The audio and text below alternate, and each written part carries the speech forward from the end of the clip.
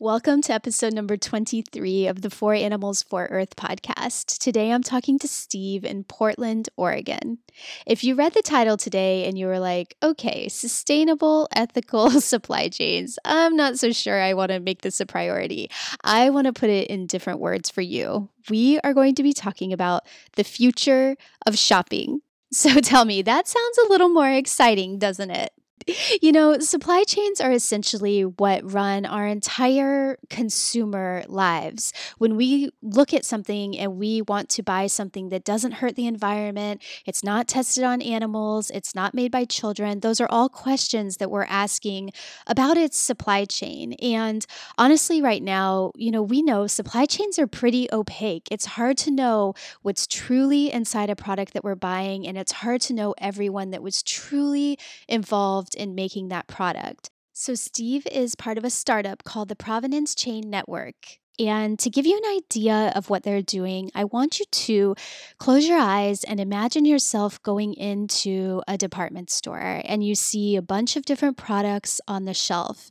And as you look at those products, you can see exactly where each product came from. You can see exactly what each product was made with. You can see who made it.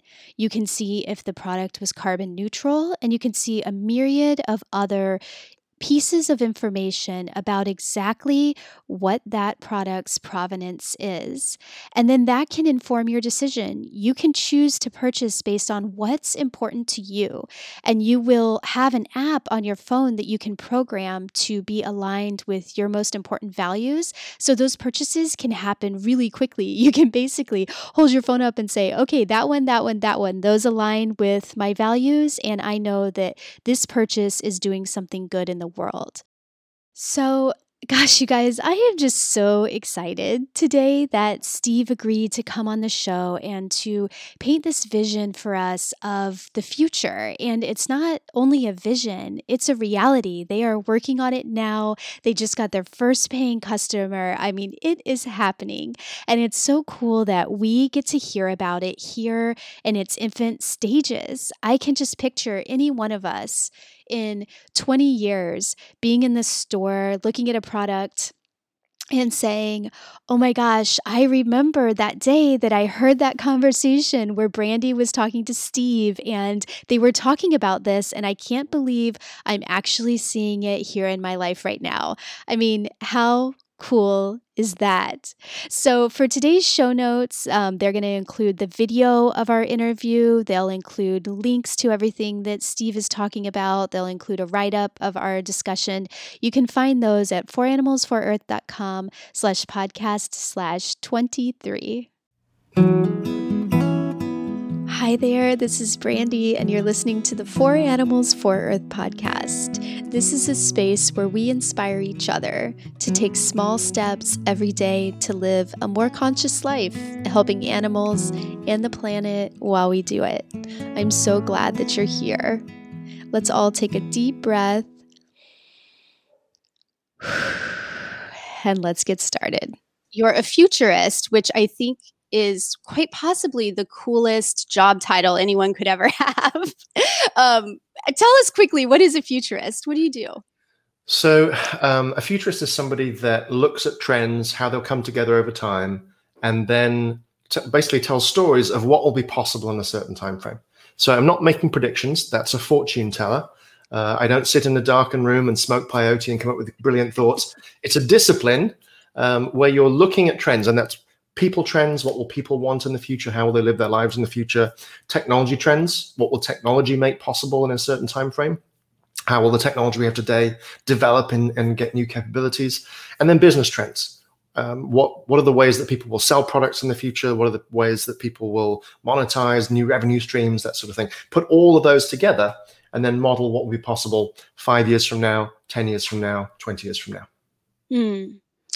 And it's really fun and exciting to follow what you share because you really do spend a lot of time helping us all pull together a vision of what the future will be. And I think realistically with where the world is today, I think I sometimes find myself a little bit turned off or almost like overwhelmed by the amount of technology around us. And sometimes I want to just be like, no, just take it away, like get me back out on the farm. And I think there's a lot of value to that. But I also think that the reality of the world we live in is a very technology filled world, and it's only going to become more of that. And so I think, what I enjoy about listening to you is that you spend your time helping all of us embrace that fact and figure out how we can fit into that and thrive in our lives with technology continuing to become an even bigger part of it. Would you say that sounds like you as well? Yeah, I mean, people are generally afraid of things they don't understand. And for most people, technology is this weird, opaque world of potential threats. And that's exacerbated by fantastic movies coming from Hollywood. I love The Terminator and The Matrix as much as anybody. And yet we have to recognize that's not reality. And that can imprint on us and make us very scared about AI or robots who are going to crush our skulls and stomp on us. That's Hollywood. And we have to separate the two. My view is technology is very powerful. It can be used for powerful good and, yes, for powerful bad. We have, as a society, to decide how we want to deploy technology, where it's going to show up in our lives. And as individuals and our families, where do we bring technology into our lives and where do we keep it out?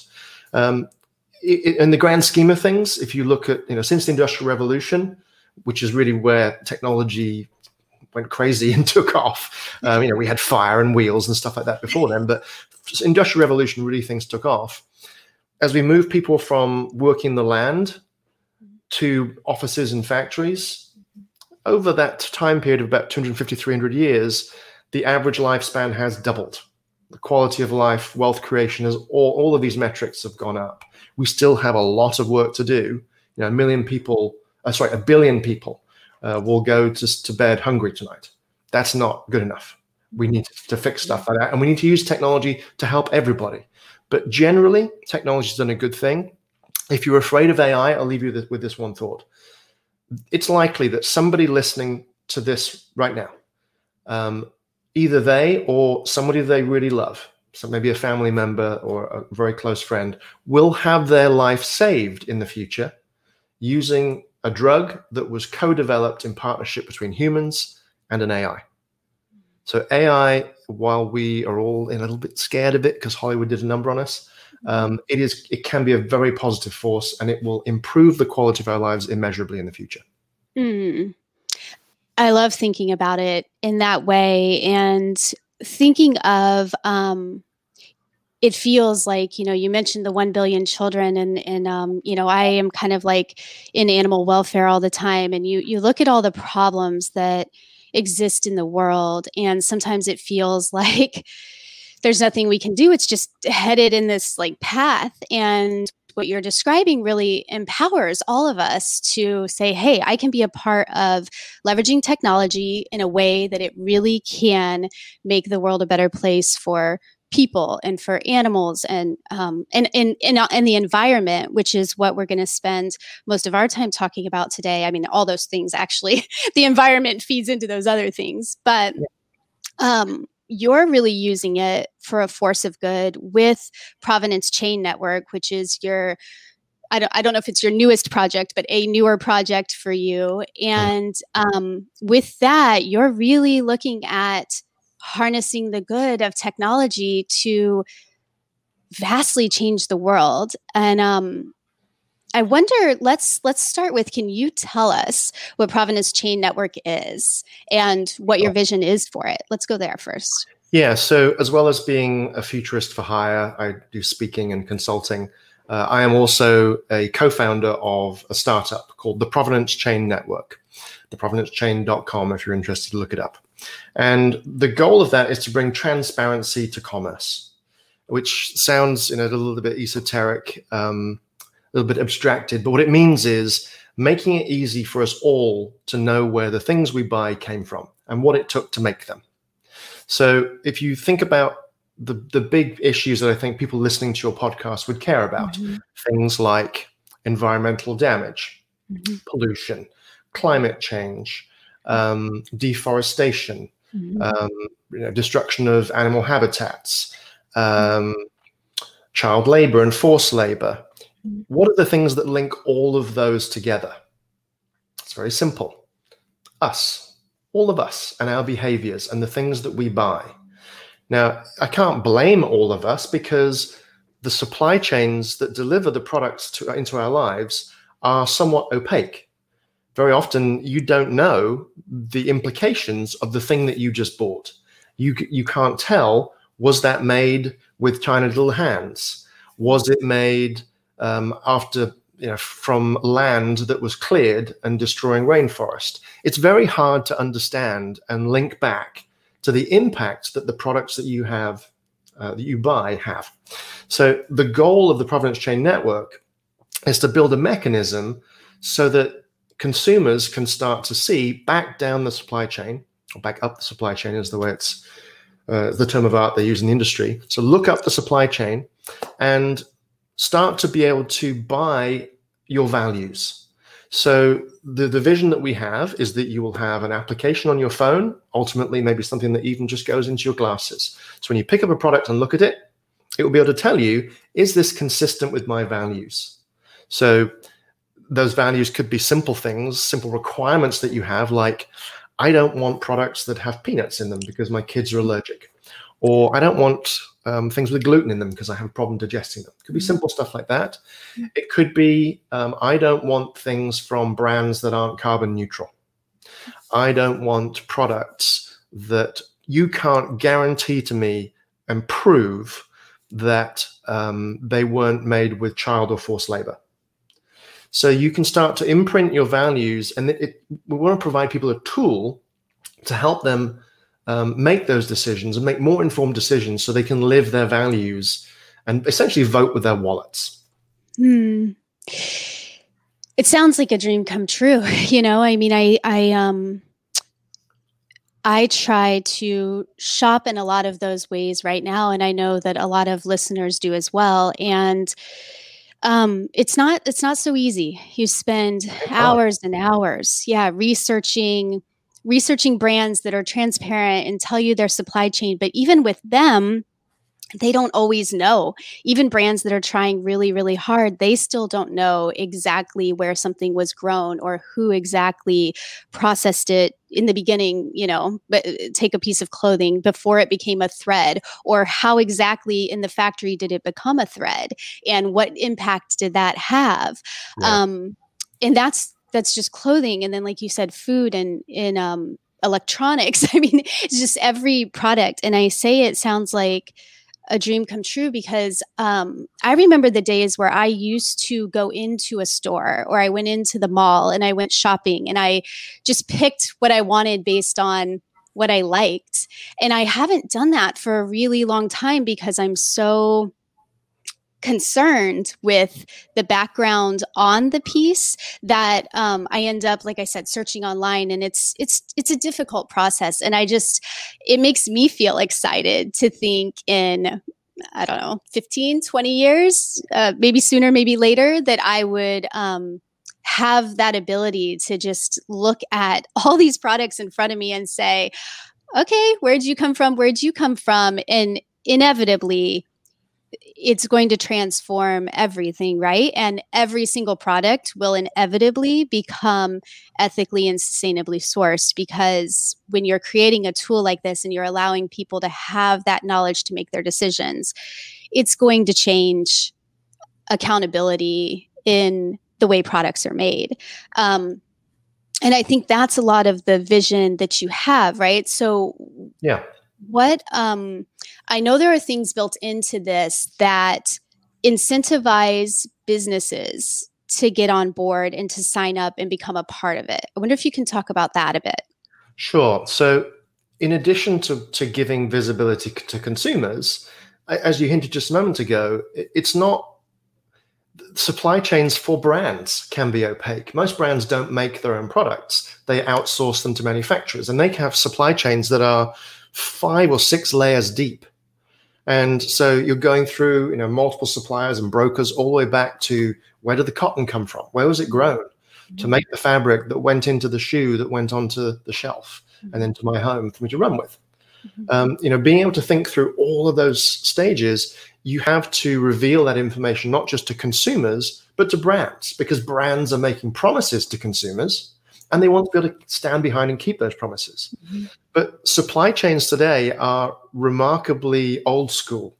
Some of them are still running on paper and handshakes. And so there's no true digital sort of trail of information. That's what we're trying to create with the provenance chain, is a way of providing evidence of claims. So today, the whole system is run based on claims. I claim that there were no children in my factory. I claim that there are no peanuts. And there might be inspectors that come and help with that, and there's documentation you can provide. But we want to build a system of evidence that allows a facility to say, here's the proof. And there's different levels of evidence. There's I claim is the simplest level of evidence. Here's some documentation that I'm providing that attests that I am doing things right. Here is a certification that shows an external auditor came in and checked that what I said was true is true, all the way up to real-time data. So using sensors to be able to get eyes on a facility, and maybe it's a smart camera that's watching a production line to see what's going on. Maybe it's the badge in information to validate that people walking into the facility are all of the certain age. So being able to get real-time data, so it's not just documentation. So there's an evidence levels, but you also want a mechanism to make people provide their evidence, or not to make them, but to incentivize them to provide their evidence. So we also have on the other side an incentive engine that provides small incentives so that a brand can say, hey, Mr. Supplier, I want you to provide these levels of documentary evidence to me to prove that you're doing the right thing. And in return for that, if you provide this evidence, then I'll give you a little something. And there's a mechanism to make that happen. In addition to that, you can use incentives to start to improve the quality of what people deliver. So you might incentivize people for delivering stuff on time. You might, this happens a lot. You order 500 things and 498 turn up, or 502. It's just the supply chains are so flaky. So being able to incentivize people for actually delivering against what they promise, the quality that they delivered, but maybe also to improve the way that they do things. So maybe you would put an incentive that says, hey, if you can prove to me that you have a fair gender pay policy and you're meeting your stated diversity goals, I'll give you a little something. If you can prove to me that you are offsetting all of your energy and that you're carbon neutral, I'll give you a little something. So you have this mechanism to start to ratchet up the requirements that you have on your suppliers.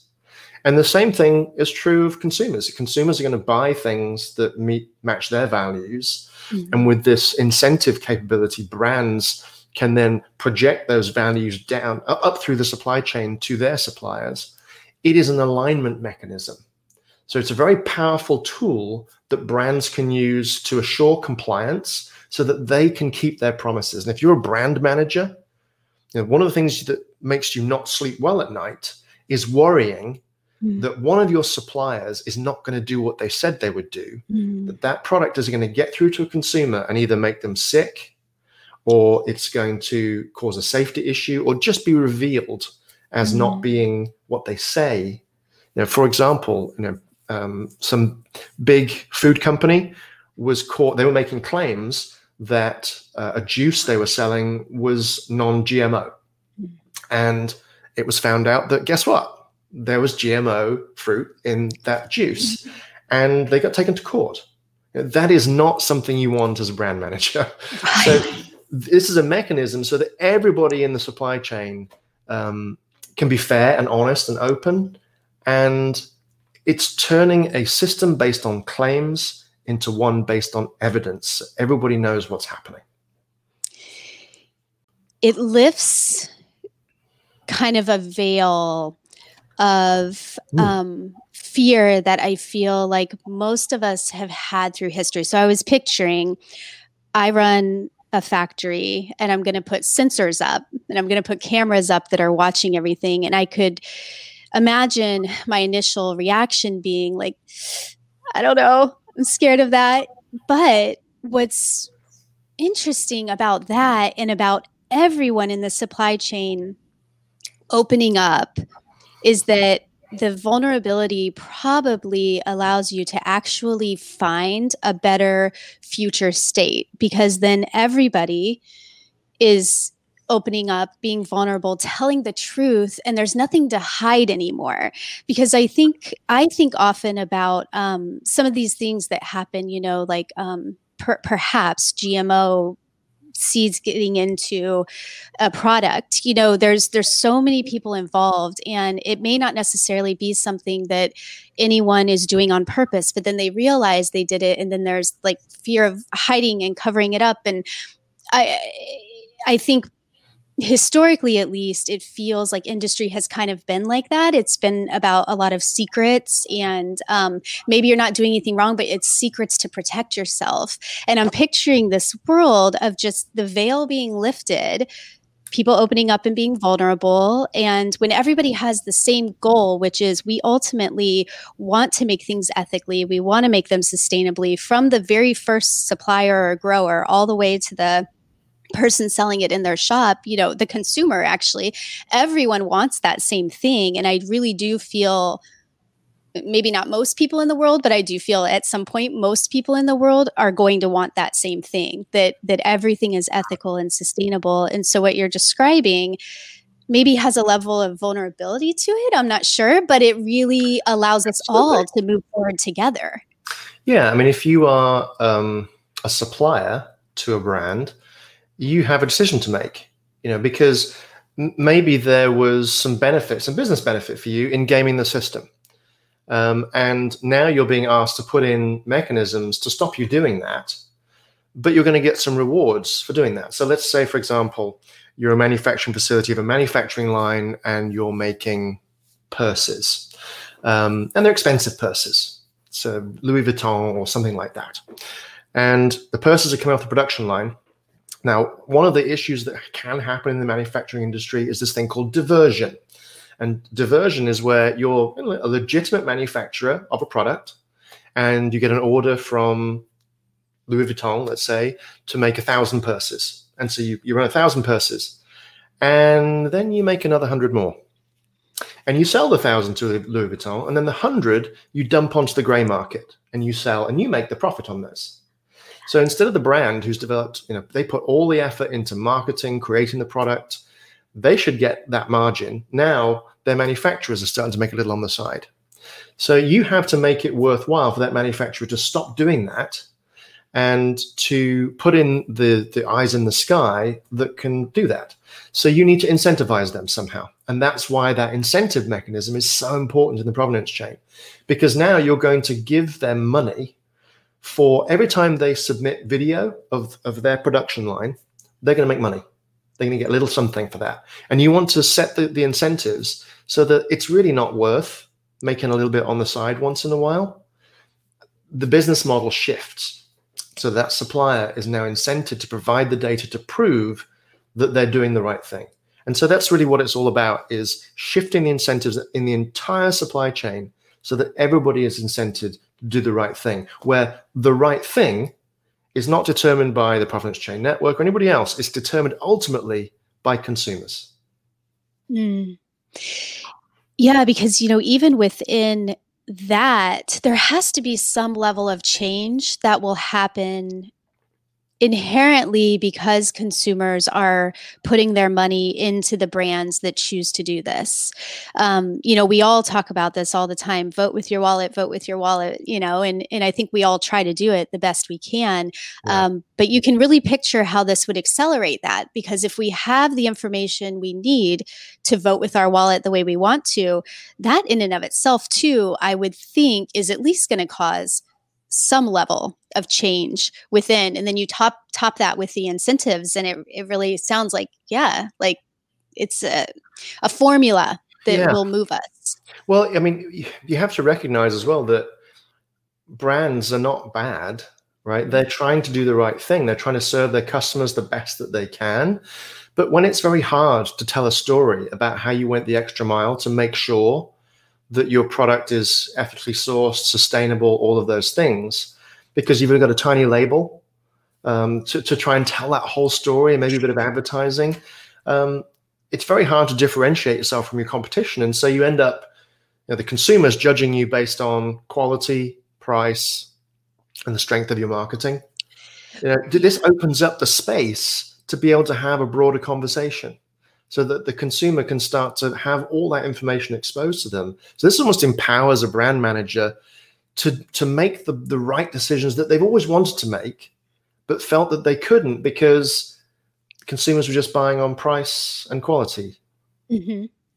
Right. And I think that maybe not forever historically, but at least for the past 30 years or so, that quality and price. I mean, I don't know how many classes I went through where it would talk about design your product, quality. Are you delivering on quality? Or are you delivering on price? It was like always those two things. And those are the mechanisms that get people to buy. So which one are you on? And I've been through so many classes, teaching me that. And it's interesting because there's this whole other realm that's becoming bigger and bigger, which is, well, like it's kind of quality, but it's like, hey, quality opens up into a big can of worms that is actually a whole bunch of different things that make something what you really want to invest in or not. Yeah, it adds more dimensions to quality, right? Is it sustainable? Is it ethical?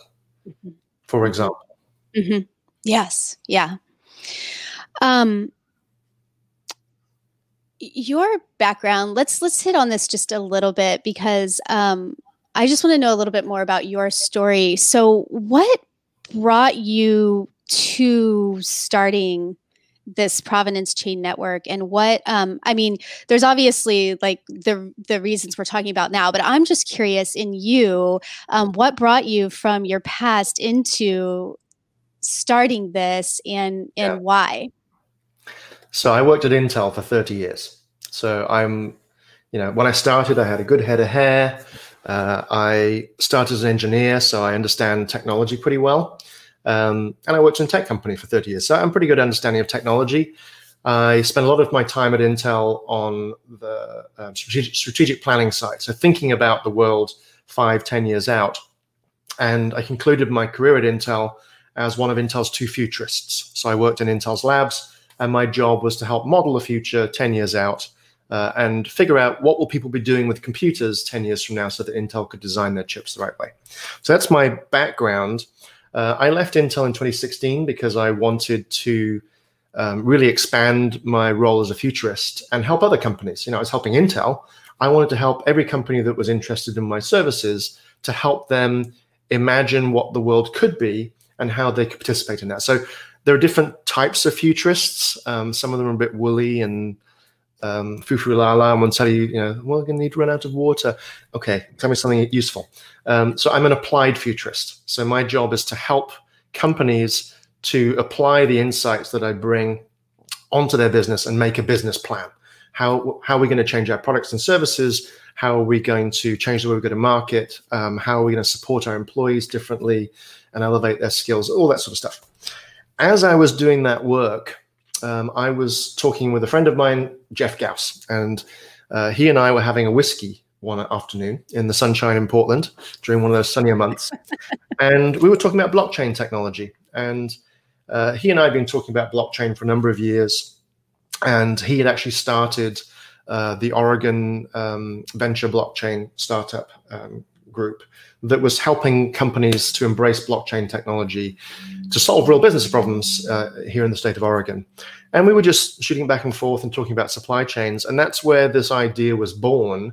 I didn't think too much of it because I have lots of conversations like that with lots of people.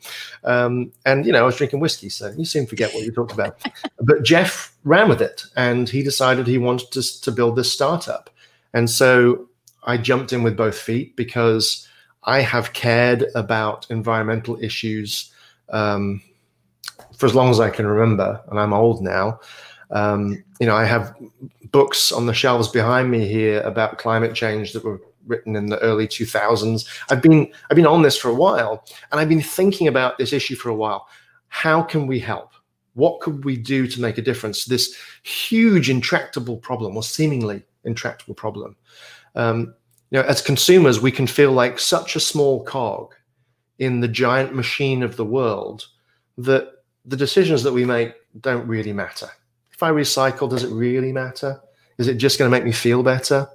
Well, yeah, it does all matter because it all adds up. So when Jeff and I were developing this idea, and then Jeff ran with it, and I saw the potential of it, and he's brought on some amazing talent into this group, people from Procter & Gamble, people with deep supply chain experience for 25, 30 years, people with blockchain governance knowledge, people who have experience building tech startups.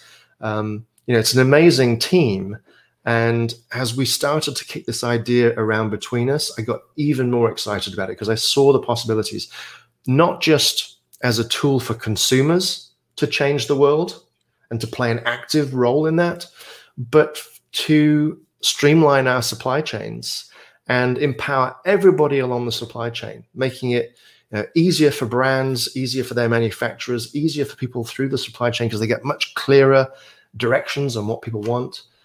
So the idea just sort of came to life, and we got our first customer who's actually paying. We've got people signing up saying, yep, we want to do it. We got the first check cut yesterday.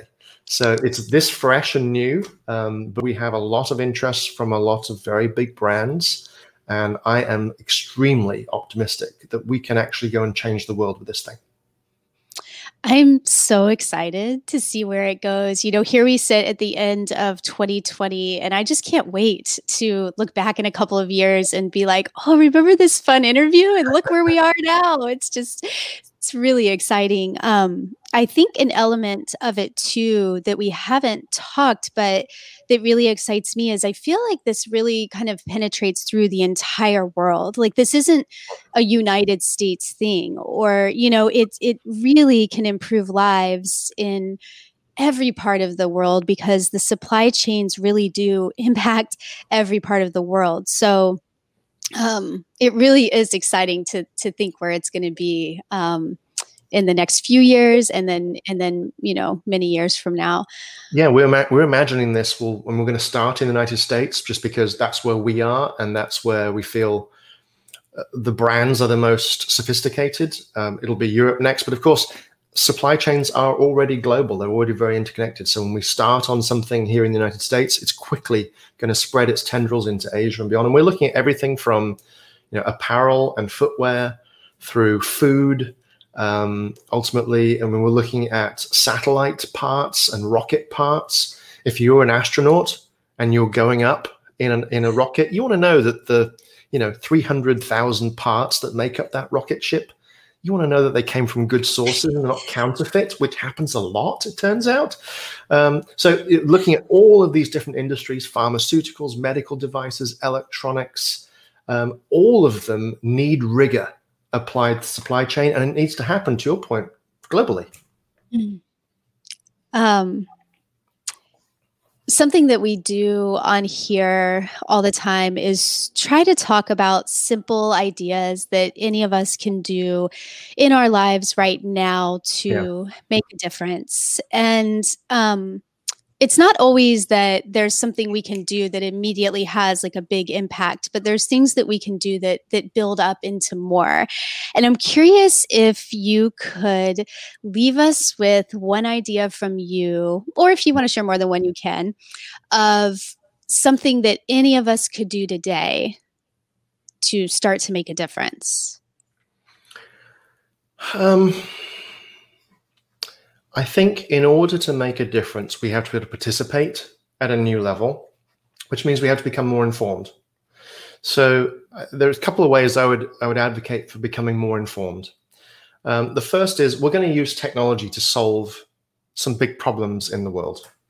And adoption of those technologies is predicated on people's willingness to try them out And willingness is related to fear. Fear is related to knowledge.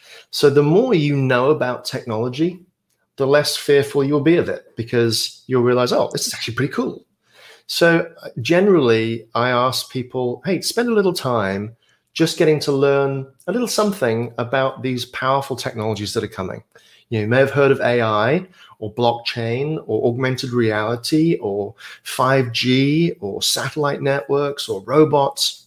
You don't have to learn how they all work, the bits and bytes and the ones and zeros of how to program them or design them. You don't need that.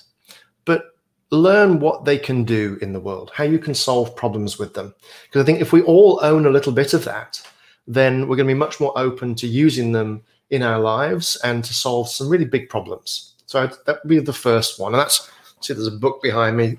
There's an opportunity to plug my book. Fantastic. Yeah, I was just going to say this is the perfect time to talk about your book, because it really simply shares at least 6 of these technologies that you're talking about. Yeah, I hadn't planned to pimp my book, but your question, it's a perfect opportunity. So yeah, book covers all of that stuff, and it's written in normal people language. So this is designed for business people who just want to be able to ask the right questions. They don't want to know the details of all this technology, but what can they do with them? What problems can they solve with them? And even if you're not in business, if you're just interested in this stuff, this was written for you. So that's the first one. The other one is to start to ask questions about the way the world works, and to pay attention to the continued output of investigative journalism and the kind of exposés they're doing to help us understand things like palm oil. Palm oil is in about 50% of the products that you buy, food and household goods. So it's in everything from shampoos to cleaning products to ice cream to crackers. Now, it's a nuanced argument. It's not like palm oil is bad. It's not. It's actually a very efficient oil. If you're trying to create a vegetable oil that can be used in a wide variety of applications, palm oil is actually much more effective than other types of oil in terms of land use. The only issue is where these palm oil trees are being planted. And we're deforesting huge areas, and the farms where these palm oil trees are grown are not particularly well known for their labor records. So there's issues around them. So get informed about these types of issues on a broad basis and start to socialize that with your friends. Just help them understand these very nuanced issues, because they're not simple black and white. I mean, certainly child labor, bad, right? Forced labor, bad. But let's understand those, and what are the measures we can take? What are the things we should be caring about, so that when a capability like the Provenance Chain Network, which we hope will be exposed through a program like Smart Label or something like that, when that information is available, we're informed, so that when the sort of onboarding customization screen comes up that says, what do you care about, Brandy? Do you care about this? Yes. Do you care about this? Not so much. You know what you care about, what your values are. So those are the 2 things. Get smart on technology and get smart on some of these broader, nuanced issues. Mm-hmm. I love that. And I love the idea of socializing about it with your friends, in an open, honest, comfortable, maybe a little uncomfortable, but conversation to just share those things with each other. And it paints a really nice picture of, so that you know what's important to you. When someone asks you what's important to you, you can answer it. I love that. Last thing, what is the best way for everyone to get in touch with you if they want to talk to you more?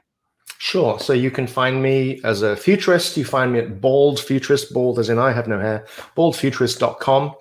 You can email me at steve@baldfuturist.com. If you want to find me on my Provenance Chain side of things, you can go to theprovenancechain.com, or you can email me at steve.brown@theprovenancechain.com.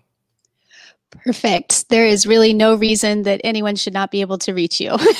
They're pretty easy to find. And you can follow me on the Twitters and the Facebooks. Just look for Bald Futurist. Things pop up. I have a YouTube channel where I occasionally post little videos as well. So if you if you're feeling too lazy to read the book and you just want the cliff notes, check out some of the little videos I've done on YouTube called 5 Minutes into the Future. Just give you little 5-minute hits on how technology will shape our world in the coming decade. I love those because I've listened to at least some of them, and they're little bite-sized things, and you walk away feeling inspired. So I definitely recommend people go listen to those.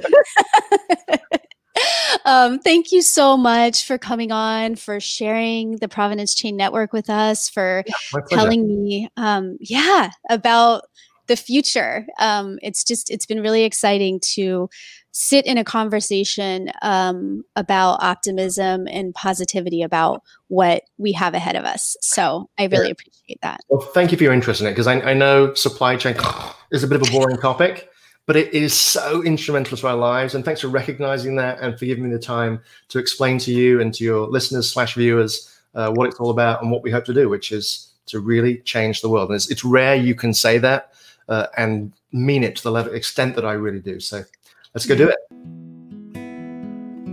And that's all for today. Thanks so much for tuning in and listening. I hope you enjoyed the show. If so, please consider hitting subscribe, rating or reviewing us, telling a friend. Any or all of the above truly make a difference. The more people we can reach, the more people I can find to interview, and the bigger impact we can make together. Keep an eye on your feed. We'll be back soon with the next episode. Thanks. Bye.